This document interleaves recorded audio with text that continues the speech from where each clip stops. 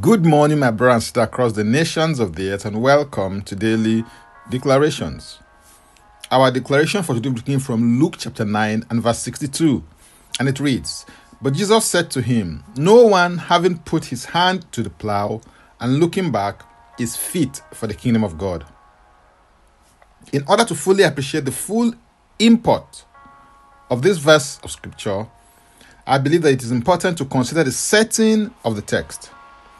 The text is set in the context and background of agrarian farming. If the plowman is to do his work well, then he must focus his attention ahead of him on the impact being created by his plowing activities. To be plowing and to look back at the same time will completely negate all of his efforts. The imagery of the plowman is that of service in the kingdom of God. If you're going to amount to much for God, then one major requirement to make that happen is looking forward and focusing on the tasks and goal ahead by staying committed to your assignment. In Philippians 3, verse 13 and 14, Apostle Paul said, "Brethren, I do not count myself to have apprehended, but one thing I do, forgetting those things which are behind and reaching forward to those things which are ahead, I press toward the goal for the prize of the upward call of God in Christ Jesus." Remember Lot's wife. Don't look back. Look ahead of you on the next stage, phase, and dimension of your assignment. There's always something new, better, and fresh that you can be, do, and have if you put your mind, attention, and whole being into it. There is more ahead of you than what is behind you. So stay in your lane and focus on your goal. In Hebrews 10 and verse 38, the Bible says, "Now the just shall live by faith. But if anyone draws back, my soul has no pleasure in him." You are not of those who draw back. And you're not one of those who draw back. You're one of those that believe. If you look, chances are that you will go back.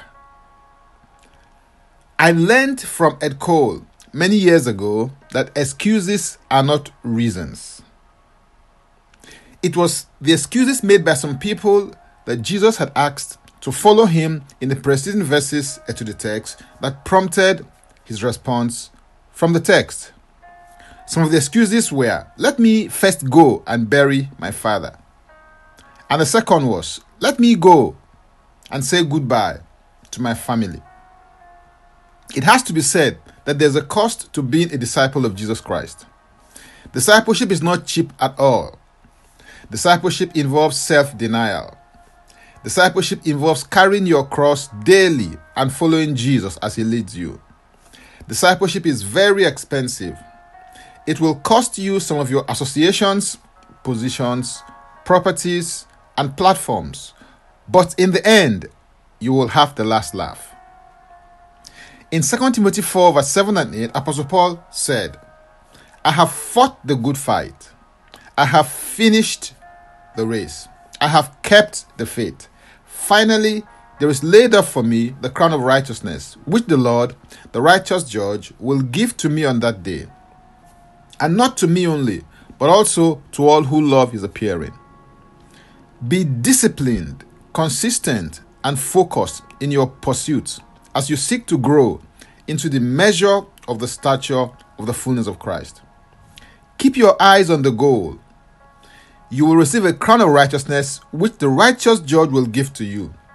Stay focused, stay committed, stay faithful. You're almost there, and it will soon be morning. Run your race and stay on your track. You will finish well. You will finish strong. Hallelujah. If you're interested in receiving tremendous value from my other inspiring, insightful, and empowering sources, then go to my Linktree account, Francis Ubeku. And Francis Ubeku is a single word. Or simply click the link and it will take you there. Now, let's take the declaration together, and I stand in agreement with you as we do that. Father, I thank you because you are a rewarder of them that diligently seek you. I receive grace to seek you diligently and to seek you with all my heart. I declare that I run my race and I stay on my track. I run with discipline, consistency, focus, patience, and endurance, looking away to Jesus, the author and finisher of my faith. I do the right thing at the right time. I declare that I finish well and I finish strong. In Jesus' name, amen. If you'd like to receive eternal life, which is a God kind of life, please say this after me. Father, I come to you today. I believe in my heart that Jesus Christ died for my sins according to the scriptures. He was raised from the dead for my justification. I receive Jesus Christ into my life today as my Lord and my Savior. I am now a child of God. Thank you, Father. In Jesus' name, amen. If you've just prayed this prayer, please send an email to info@ignitedailyinspirations.com. That is info@ignitedailyinspirations.com, using next steps as a subject so that we can help you grow into maturity in Christ.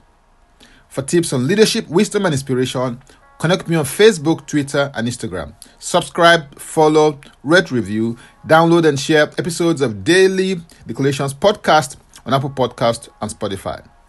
Before I come your way again, I want to pray for you and bless you. May the Lord bless you. May the Lord keep you. May the Lord make his face to shine upon you and be gracious unto you.